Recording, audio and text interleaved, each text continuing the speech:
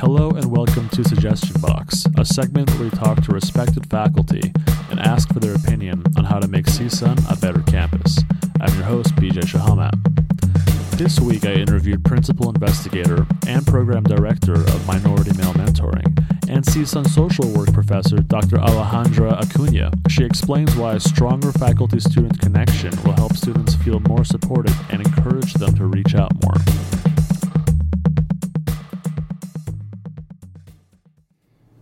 First of all, I know that tuition rates feel particularly high, and so I'm wondering if we can attract more scholarships so that students don't feel so stretched financially.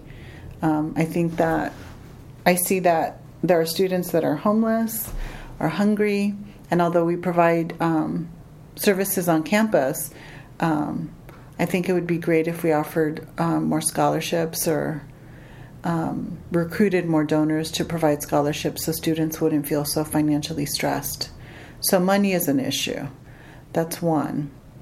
And I know that the university is doing stuff to make sure that the books and materials for classes are more affordable.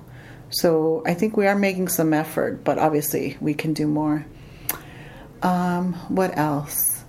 I think that faculty-student relationships, like finding ways to nurture that formally and informally, because I feel like the way that we get through anything that's difficult is through relationships and support.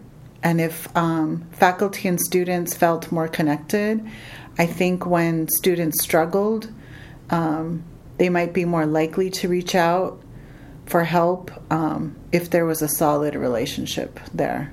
And so I think that finding ways to really nurture, promote relationships between faculty and students, that would be great.